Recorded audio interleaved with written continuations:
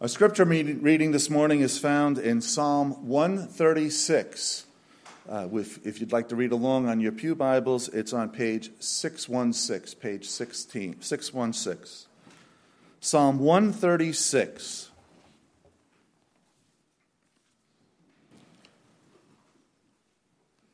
Give thanks to the Lord, for he is good. His love endures forever. Give thanks to the God of gods. His love endures forever. Give thanks to the Lord of lords. His love endures forever.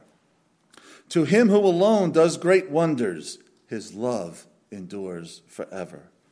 Who by his understanding made the heavens, his love endures forever. Who spread out the earth upon the waters, his love endures forever.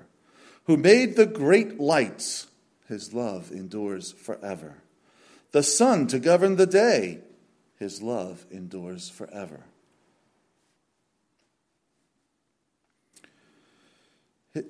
The moon and stars to govern the night, his love endures forever.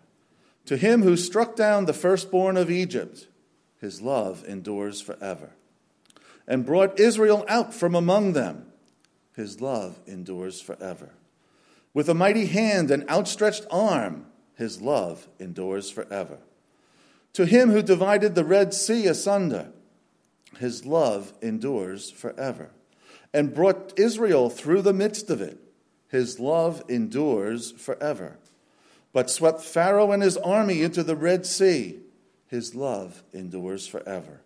To him who led his people through the desert, his love endures forever. Who struck down great kings, his love endures forever. And killed mighty kings, his love endures forever. Sihon, king of the Amorites, his love endures forever. And Og, king of Bashan, his love endures forever.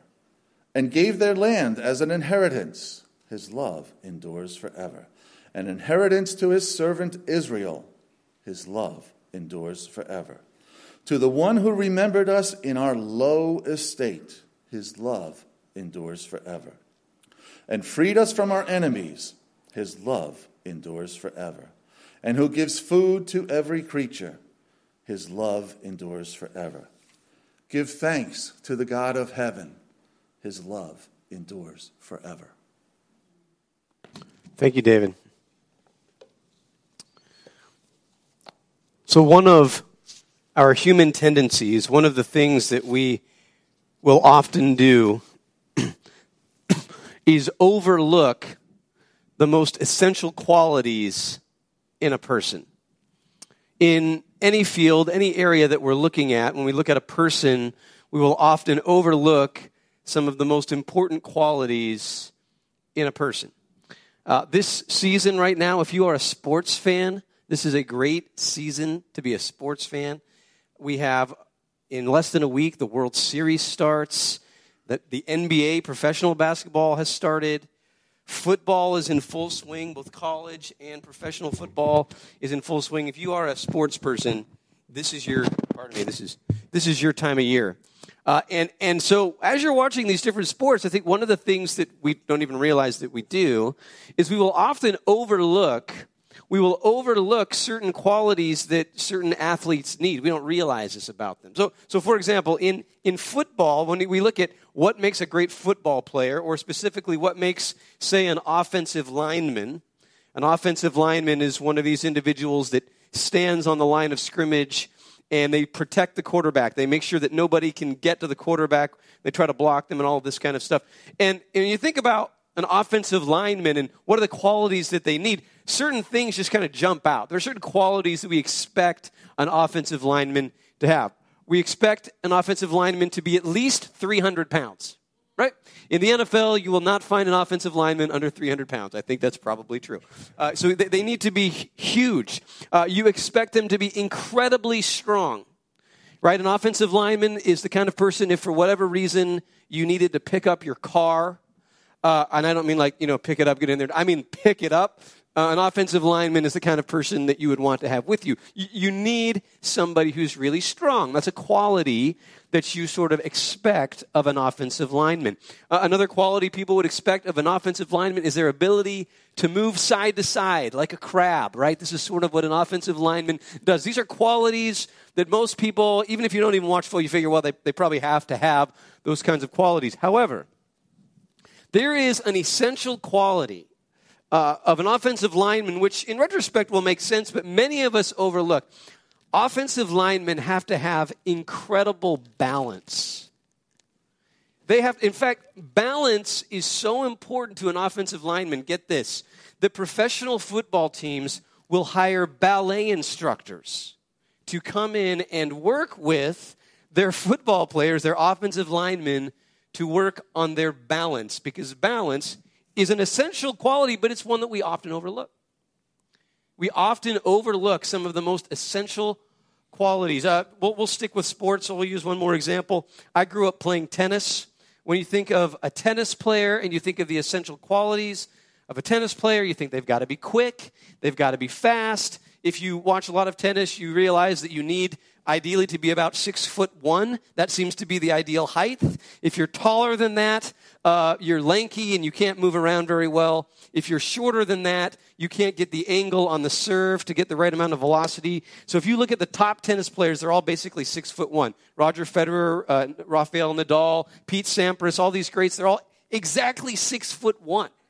Djokovic is 6'2", which is why he's not quite as good as Federer and Nadal. That's just that extra inch has really kind of messed him up. So that's an essential quality of a tennis player. They've got to be a certain height. They've got to be quick. They've got to have great hand-eye coordination, right? But one you may not realize about a tennis player is that they have to have incredibly strong stomach muscles. It's an often overlooked quality of a tennis player is that much of their power, if not all of their power, comes from their stomach muscles. They have washboard abs. You look at these guys, they're incredible, right? That's a quality that is often overlooked. You see, we have a tendency to overlook some of the most important qualities. And I would say that when it comes to our spiritual health and when it comes to spiritual maturity, we often will also overlook an essential quality, and that essential quality is something that emerges from this psalm that we're going to look at today. Now, just to give you a little preview of what's coming up in the weeks to come, next week we will jump back into our series on the book of Romans.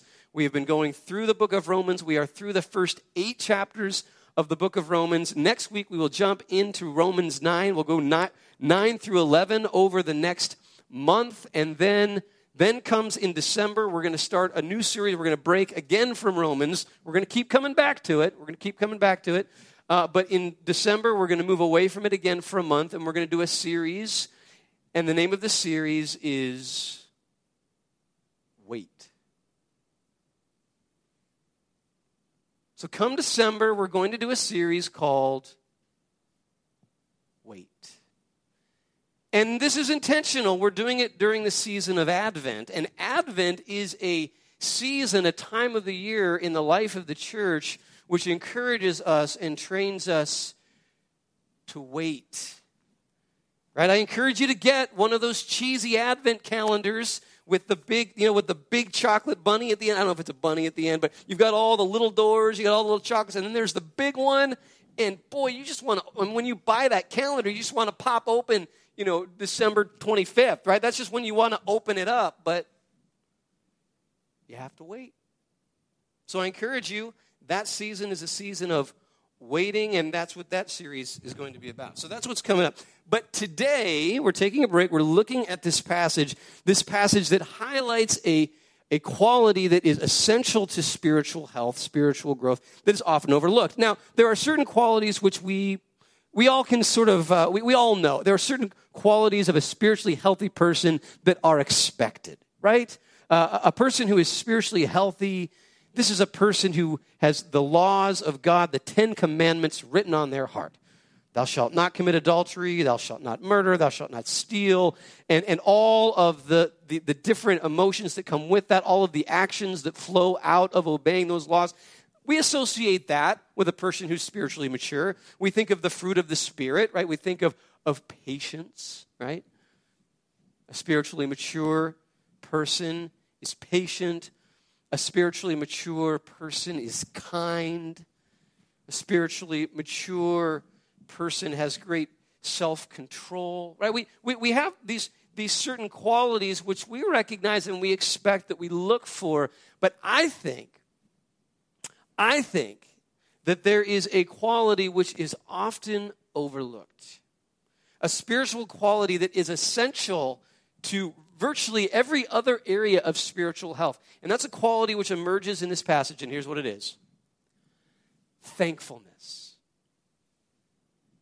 Thankfulness. A person who is thankful, that is a sign of spiritual maturity, and it's a very essential one. And I want you to think about this because I believe that virtually all other aspects of spiritual maturity, they flow out of thankfulness. If you are thankful, the other stuff will come along with it. Right, or to put it another way, we'll look at some of the 10 Commandments. Thou shalt not commit adultery. Thou shalt not covet thy neighbor's wife. You know, what leads somebody to commit adultery? What leads somebody to covet their neighbor's wife? It's a lack of thankfulness. It's ungratefulness. If you're thankful for what you have, then that will not flow out of it. Thou shalt not steal, right? Let me put it a different way. I don't know if you've ever met a bank robber before. Maybe you've, okay, Frank has. That sounds like a story we'll have to hear about sometime. You weren't in part of the bank robbery, were you? Okay, all right, that's good. But if you, like Frank, maybe you met a bank robber at a party, something like that. What do you do for a living? Oh, I rob banks, right? If you meet a bank robber, I guarantee you have met somebody who is not very thankful. Because a bank robber, they steal what they don't have because they're not thankful for what they have. Thou shalt not steal. If you are a thankful person, you will not steal. Stealing comes out of a heart that is not thankful for what you have. Thankfulness drives out impatience. Right? What is impatience? You're not thankful for what you have right now. There's something else that you need, and you can't wait to get it because you're not thankful for what you have in the moment. Thankfulness drives out bitterness. How many of us find ourselves sometimes consumed with bitterness? What's going on there? You're dwelling on something that perhaps happened in the past. You're dwelling on something that didn't go your way. You're dwelling on what you don't have. Thankfulness drives out bitterness. It drives out complaining, right? If you ever complain, realize in the moment when you're complaining, you're just not very grateful. Isn't that true? Because that's what complaining is. It's saying, I'm not grateful for what I have. I need something else. Complaining flows out of an unthankful heart. Thankfulness drives out complaining. I want you to try this. We're going to do a little interactive here. Everybody pat your head. Right, this, right? Straight up. It's got to be straight up and down, right? Okay, now stop. With the other hand, I want you to rub your belly like this in a circle. Right? Now, you guys know they got to keep that circle going. Now, try and keep the head. It's hard to keep this straight. You keep doing circles here. It's hard to pat your head. And see, you can't do them at the same time. Here's what it is. You can't be thankful and bitter at the same time. You can't be a complainer and thankful at the same time. It doesn't work that way. Thankfulness drives that out. You can't be angry. You can't be filled with rage. When you're thankful, it drives all of that out. So I would just say that thankfulness is an essential aspect of spiritual maturity. Regret. How many of us, and I say this because I've met a number of people with this issue where I see so much joy being taken from them because of regret. Oh, if only I hadn't dropped out of school, right? If only I'd stuck with that program and pursued that degree. If only I'd stuck with that relationship. Regret regret steals your joy, but thankfulness drives regret out. Another way of saying it is that if you want to experience joy, pursue thankfulness. Don't just try to pursue joy. Joy is a sort of nebulous thing. How do you get joy, right? No, pursue thankfulness, because thankfulness leads to joy. If you want joy, here's what you do. Just become a ridiculously thankful person. Just become just ridiculously thankful. Be one of those individuals that you're just always thankful no matter what, right? So let's just kind of paint a picture of this for a minute. Let's imagine you're sitting at home one day after work, and you have had a terrible day at work, right? You've gone to work, and your boss called you into her office. She sat you down, and she looks you in the eye and says, "Look, I'm really sorry, but you did not get the promotion." And this is a promotion you had been working towards for years. Maybe you even stayed with that company. You could have taken a position somewhere else, but you stayed with this company because you thought you had been led to believe that this promotion was going to be yours. And you go into your boss's office and she says, "I'm sorry, you didn't get the promotion." And then as you're walking out of the office, you run into one of your coworkers and he spills coffee all down your shirt. And then at the end of the day, you didn't get the promotion, you had coffee spilled all over you. You go down to get in your car, you have a parking ticket, right? This is what happened in your day. And so there you are at home, you're sitting on the couch, you're sitting there drinking a glass of seltzer water, because that's really popular these days. If you guys notice this, seltzer water is having this massive comeback. I don't know how this happened, but everybody, would you like a seltzer water? I don't know, that's what's happening. So there you are, you're sitting on the couch after this terrible day. You've just come home, you've just driven home from work after losing this possibility of promotion, getting coffee spilled on you, get a parking ticket, you drive home, you're sitting on the couch drinking your seltzer water. You have a choice there. You can be ridiculously thankful, and here's what you're thankful for. You're thankful that you didn't get in a car accident when you drove home, right? You could have gotten in a car accident, but you didn't. You're able to sit there on the couch and drink that seltzer water. You have so much to be thankful for, right? Oh, well, let's imagine it gets worse, right? Let's imagine that it spills the coffee on you, or you're going to get a parking ticket, you get in your car, and you do get in a car accident, and it breaks your arm. And so now you're drinking your seltzer water and with one arm, you're spilling it, and you're like, but you can be thankful that you didn't break both arms. And if you broke both arms, be thankful that you have your legs, and if you broke your arms and your legs, you can be thankful that you can breathe. The only thing that should stop you from being thankful is if you're dead. And then you're going to be really thankful. You see, if you want to find joy, if you want to pursue joy, no matter what goes on in your life, you just pursue thankfulness.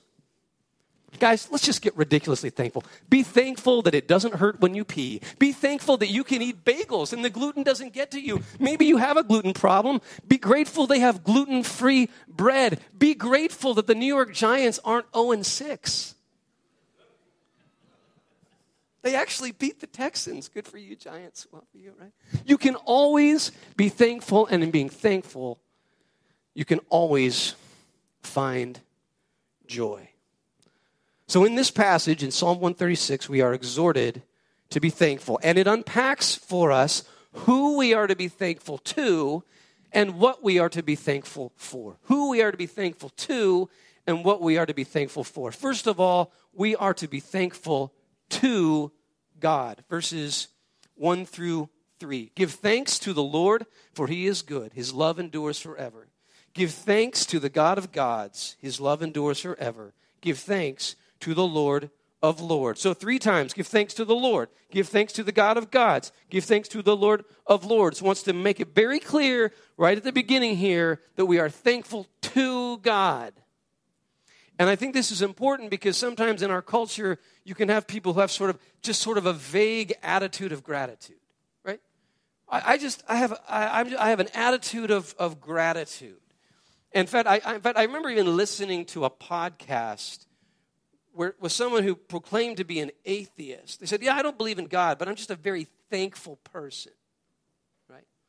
And I would say that when someone says that, certainly within our Western society, Western Christendom society, post-Christendom society, they are operating on what I would call borrowed capital. In other words, that thankfulness is rooted in belief in God. Now, maybe you have stopped believing in God, but that whole concept of thankfulness, it had an object and it was God. And so doesn't really make any sense to say I'm thankful, but I don't believe in God. To say I'm thankful, but I don't believe in God would be like saying I really like to practice shooting free throws, but I don't like to have a basketball hoop. Yeah, saying I'm thankful, I don't believe in God is like saying I like to go hunting, but I don't like to shoot anything. It doesn't really mean anything. In fact, what I would say is if you have a person who is thankful, but maybe says they don't believe in God, what I would say is going on there is that their heart believes in God, but their mind hasn't caught up with it yet. If you're a thankful person, your heart believes in God, but your mind hasn't caught up to it. And so what this passage is doing here is reminding us that God is the one to whom we are. It's not just some vague thankfulness, vague gratitude. We are thankful to God, the God of gods. And then again, kind of exploring this more. We're thankful to God. We're not thankful to someone else or something else. That's why he's saying he is the God of gods. He's saying whatever other gods, whatever other things that you might generally look to as the source of your life, and that can be anything, right? Anything can be a god. Anything can be a thing that you look to as a source of life. Maybe you have a brand new car, right? And that car is what gives you life. And maybe you've even caught yourself saying, looking at your car, even talking to it, thank you. Thank you, BMW, thank you. Right? I mean, maybe you don't say it out loud, but in your heart, you're like, no, don't thank your car. Anything that you have, any blessings come from God. We thank God. He is the one that we thank. So ultimately, we don't thank things. We don't even thank other people, though you can do that. But even when you do that, ultimately, your thanks needs to be towards God. So, for example, my parents are here with me today. I'm very grateful to have them here with me here for the last couple of days. And I'm very thankful to my parents for so many things. I'm thankful to them for the way they raised me. I'm thankful that they got me learning music at a very young age, forced me to take piano lessons even when I didn't want to take them. I'm thankful to them for instilling in me a love of knowledge and a love of learning and a love of hard work. I'm thankful to them for so many things, but I think what this reminds me of more than anything is that I need to be thankful to God for them. I'm thankful to God for them. I think it's really interesting when you read through the letters of Paul. Paul very rarely thanks the people he's writing to. No, he thanks God for them. In Romans chapter 1, he thanks God for the people in Rome. In his letter, 1 Corinthians, he thanks God for the people in Corinth. In Philippians chapter 1, he thanks God for the people who live in Philippi, on and on and on and on. He says, I thank God for you. I don't know if there are cards that say this. We have thank you cards, but do we have thank God for you cards? Because that's what we should have, because in the end, what this is reminding us is that God is the God of gods, the Lord of lords. He is the one to whom we are thankful for. Another way of saying it is don't thank your lucky stars. Right? We don't thank our lucky stars. Right? We are blessed, not lucky. We're blessed, not lucky, right? When people look at me, I know they think this, right? They look at me, and if they've gotten to know my wife, they've gotten to know her to any degree, I know this is what people think. They think, how on earth did he get her? Right? How did he get her? Right? And here's, you're tempted to say, boy, he's lucky. No, I'm not lucky. I am blessed. Right? We're not lucky. We don't thank our lucky stars, right? Thank your lucky stars. As later on here, it says that God made the stars. God made the lucky stars, right? So we don't thank our lucky stars. We thank God. In other words, we are blessed, not lucky.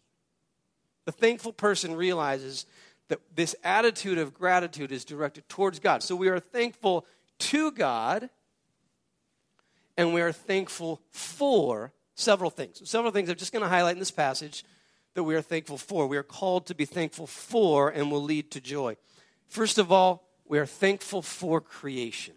We are thankful to God for creation. This is what verses 4 through 9 are basically about, right? It says here, give thanks to him who alone does great wonders, who by his understanding made the heavens, who spread out the earth upon the waters, who made the great lights, the sun to govern the day, the moon and stars to govern the night, right?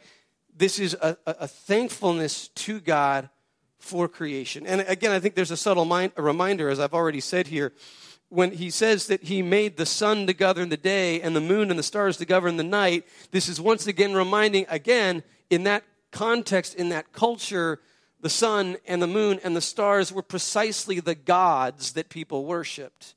And so in saying, thank God for these things, he is reminding them once again, he is the God of gods, right? So it's a reminder of that as well. But it's this reminder that everything that we have in creation comes from God. And we should thank him for that. And I think it's interesting what the language that is used here when it talks about the great lights, the sun and the moon. He made the great lights, the sun to govern the day, and the moon and the stars to govern the night. This is hinting at this idea of order. That God has created our world, our universe, with a sense of order, a sense of consistency. Right? The sun, it is consistent, right? I mean, it gets up. You can calculate exactly when it's going to get up. You get on your app, and it'll tell you, no matter where you are, exactly when the sun is going to get up. And if the sun gets up at a different time than when your app says it's going to get up, your app is wrong. The sun didn't change its mind. It is ordered. It is consistent. Right? The sun, the moon, the stars is so consistent that for centuries people used them to figure out where they were, to navigate where they were going, because they knew that was consistent. They could count on that. And so here it's hinting at the order of things, that God's world is consistent. It can be counted on. And I think what emerges out of that, here's something that I think emerges out of it, that a thankful person realizes that in this world, this is important. Things go right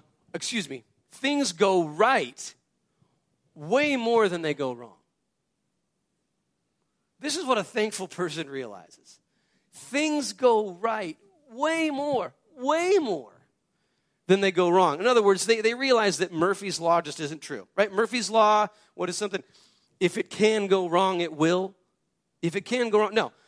The person who understands the gospel, understands the God of the Bible, realizes that is not true.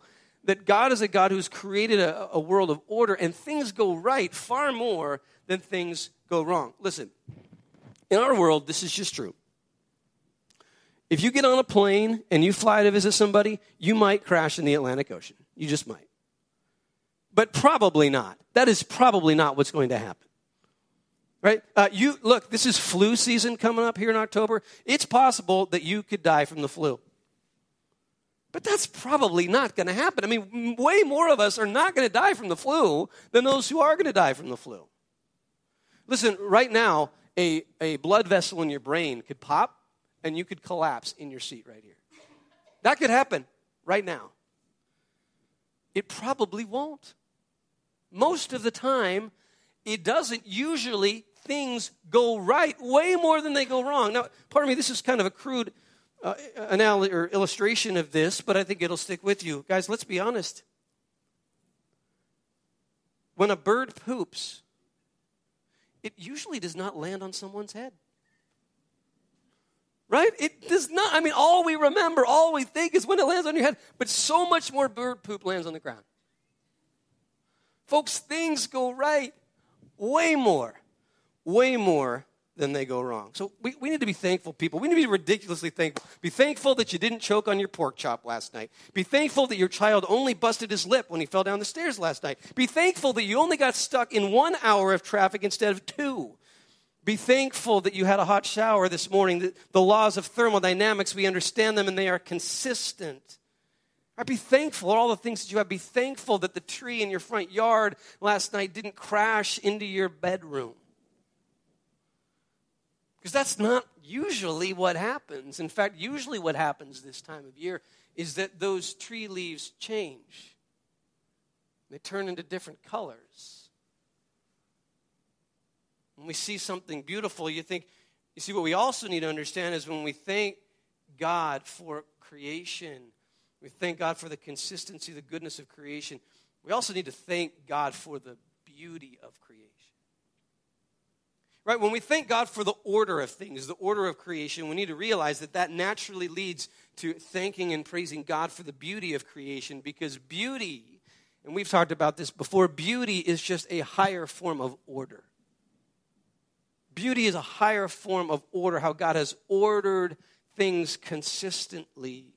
He has made things good. In the book of Genesis chapter 1, when we read about the creation story, the main focus of that chapter is God bringing order out of chaos, right? He's bringing order out of chaos, and that's communicated in the language that we find there, the Spirit hovering over the waters, right? The waters in the ancient world were very symbolic for chaos, and so the story of creation is God bringing order to what was chaotic, and so as the story unfolds with each part of the creation story, what does God say after each part? He says, it was good.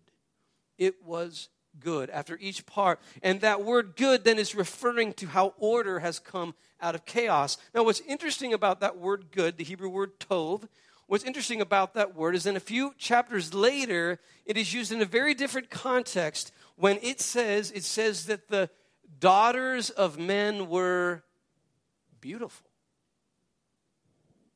But it's the same word. It's the same word because I think within the Hebrew they understand that the goodness of order is also the goodness of beauty, that beauty emerges out of order, that when you listen to beautiful music, what you are listening to is musicians who have mastered the order of music. As one example of beauty being that which emerges out of order. And so the thankful person, here's what I'm getting at. The thankful person looks around, sees the beauty of the world. Here's what the thankful person does. The thankful person just simply realizes we live in an amazing world. They just live with this attitude of thankfulness towards God, this realization that we live in this amazing world. Right, one of the greatest movies of all time, Joe versus the Volcano. Right, it's one of my favorites.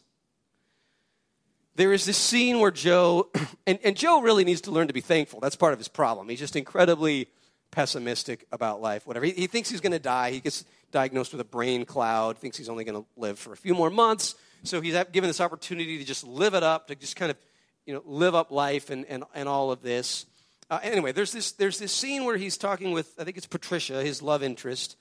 And Patricia says this about her father. Here's what she says here. She says, my father says that almost the whole world is asleep. Everybody you know, everybody you see, everybody you talk to. He says that only a few people are awake, and they live in a state of constant, total amazement. Think about that. Only a few people are awake, but those who are awake are people who live in a state of constant, total amazement. Friends, I believe that when the gospel, the truth of who our God is and his love for us and everything that he has done for us. So sometimes things do go wrong. I don't know what's going wrong over there, but some sort of noise over there. When the gospel begins to work in our hearts and work in our lives, we begin to see the world through this lens and see that we live in this state of constant and total amazement. I've shared with you a friend of mine who in some respects sort of lives this way. It's a little bit weird, to be honest with you. This friend from college, she kind of lives in a state of constant amazement, and it's kind of weird. It's awesome, but it's a little weird just because it's so unusual. I remember back in college, I've shared this story before. A group of us were sitting around a table. I don't even know what we were doing. We were just talking, and she looks, all of a sudden, she just goes, "Oh my gosh, that is amazing." And we're like, "Katie, what is it?" She's like, look. And she starts looking at her glass of water. It's a glass of water sitting on the table. She looks at it, she goes, "Look at the water. You can see through it." We're like, "Yeah, it's water." But then it dawned on me, like, that's amazing. You can see through water. You see, a thankful person is able to live in this state of constant, total amazement at this world that God has created for us. And so this psalm encourages us to be thankful to God and thankful for creation. And then secondly and finally, encourages us to be thankful for salvation. This is, of course, what verses 10 through 22 are. Thanks to him, thanks to God, who struck down the firstborn of Egypt and brought Israel out from among them with a mighty hand and an outstretched arm, to him who divided the Red Sea asunder and brought Israel through the midst of it. Right? And on it goes. And of course, what is this pointing to? What this is pointing back to is the story of the Exodus. And this story, of course, you find throughout the Hebrew literature, them always going back to this time when God rescued them. They were in slavery in Egypt, and God brought them out of slavery and led them ultimately to the promised land. This, of course, became paradigmatic for their understanding of God. Or there's many names for God, but the two most common names, Elohim. Elohim is the God of creation, and then Yahweh. And Yahweh, to the people of Israel, that name became very much associated with salvation. God is a God of salvation. God is a God who rescues us. And then as you read through the Hebrew Scriptures, this theme of salvation just keeps coming back over and over and over again, that the people of God, when they find themselves in difficulty or in trouble, God raises up some sort of leader to come. That's what the book of Judges is all about. Over and over and over again, the people of Israel find themselves in a place of difficulty. They cry out to God, and God raises up some leader, some judge to come and bring salvation. This theme over and over and over again. King David comes and delivers them from the Philistines. He is the one through whom God brings salvation. This just becomes paradigmatic for who their God is. And ultimately, of course, it comes to a culmination in Jesus himself. And in Jesus, we find the ultimate salvation, that in Jesus, God does not just deliver the Israelites from the Egyptians. God does not just deliver the Israelites from the Philistines. God does not just deliver the Israelites from any people group. God delivers humanity from sin and death, the ultimate enemy. You see, and as Christians, called to be thankful for that. Psalm 136 calls us to be thankful that God is a God of salvation, calls us to look back on all those times in our lives when we've seen God at work, when God has brought salvation even in the here and the now. The time when you look back and you're like, we all know this, we just have to remember this and be thankful for it. We all have this. You look back sometime in your life, but thank God I didn't go that direction, right? Right? Thank God I didn't marry my high school boyfriend. Whoo! Imagine what would have happened there. Or thank God that I did marry my high school boyfriend, and you've worked in and through our marriage, and I've seen beautiful things coming out of that, right? You look back at times in your life and thank God.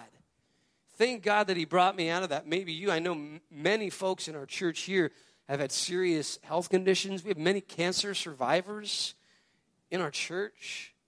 And this psalm is an opportunity for us to look back and say, thank you, God. Thank you for working through my hospital, my doctors. Thank you for the ways in which you brought healing into my life. Thank you for salvation. Right? And then ultimately, what it means to thank God for salvation is to thank him that he loves us no matter what.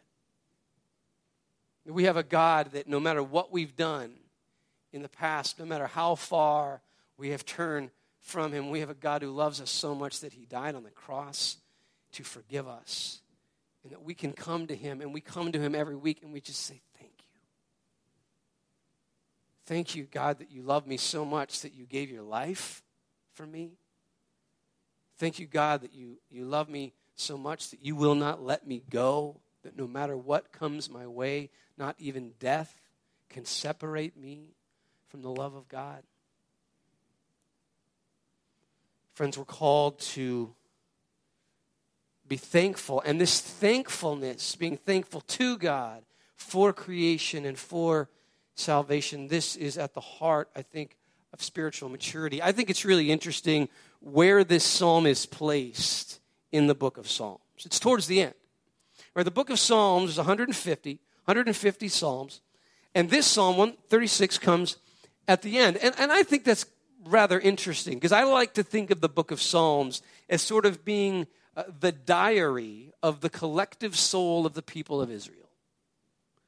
It's like a diary. That's kind of what it's like. You read the Psalms, they're like diary entries. They're entries in a journal, and you read through them, and of course they have, just like if you've ever written in a diary, all kinds of different emotions, all kinds of different feelings. Sometimes it's praise God, praise God. Sometimes it's, oh my gosh, God, what are you doing? And there's frustration and there's anger. And if you've ever done that, if you've ever been honest in your own diary, your own journal, all of these different emotions arise and are expressed as you go through life. And so I like to think of the book of Psalms as sort of the diary of the collective soul of the people of God. And I think that what you find as you come towards the end, the latter third, the latter quarter of the Psalter, increasingly you find these psalms that I think really help us to see, what does spiritual maturity look like? And as this old person, this old collective soul of the people of Israel gets older, comes to realize what really matters, and it's thankfulness.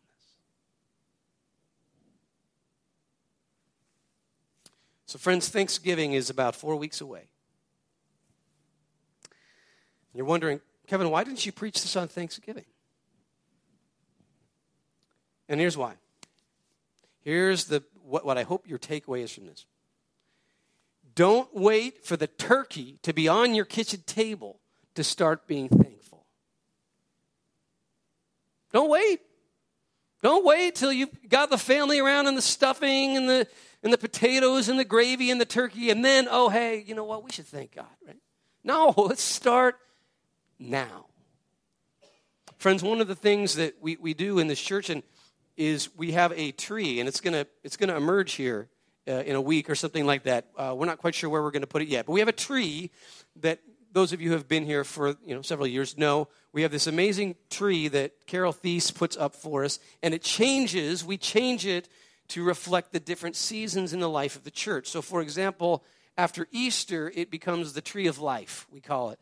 And on that tree, we put these leaves that have the different dimensions of the fruit of the Spirit.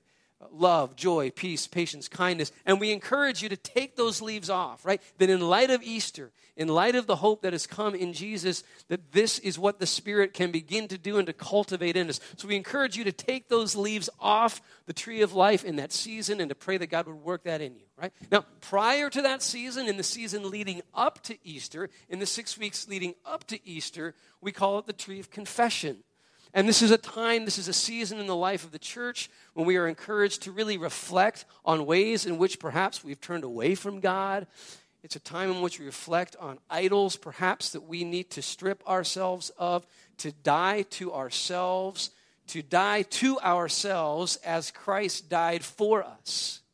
We die to ourselves as Christ died for us. And we see that Christ in the cross took all of that upon himself. And it's a time for us to reflect. It's a time for us to confess. It's a time to come before God with honesty about where we are, right? That's the season when we call it the tree of confession. And you have the opportunity to write on the leaves the things that you need to confess, the idols that you need to give up. And you can write those and put them on the tree. That's the tree of confession. Then even earlier, we have the season of Advent. And we'll have that coming up in December.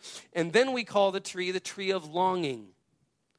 It's this tree of longing, and it's an opportunity for us to embrace this theme in Advent of longing for God, waiting for God to come and to work. And of course, the season of Advent is the season when that's exactly what we do. We relive the story of the people of Israel, hoping and waiting and longing for the Messiah to come. And so on that tree, you have the opportunity to write down your prayer requests. What are the things that you hope and you long for God to do in your life? So that's the tree of longing. But for us, it starts with the tree of thanksgiving. So in a couple of weeks, you'll find this tree going up, and it's an opportunity you'll be able to write on the leaves of the tree the things that you're thankful for. And even if you don't write something on there, it'll be there to remind you that this is a season in which we seek to cultivate this heart of thankfulness. Don't wait for the turkey to be on your Thanksgiving table to start being thankful. Let's pray. Dear God, we have so much to be thankful for. God, even in our times of difficulty, there is so much to be thankful for. God, I pray exactly that you would help us in the coming weeks to cultivate a heart of thankfulness. God, that we might find the joy that you long for us to have. We pray all this in Jesus' name. Amen.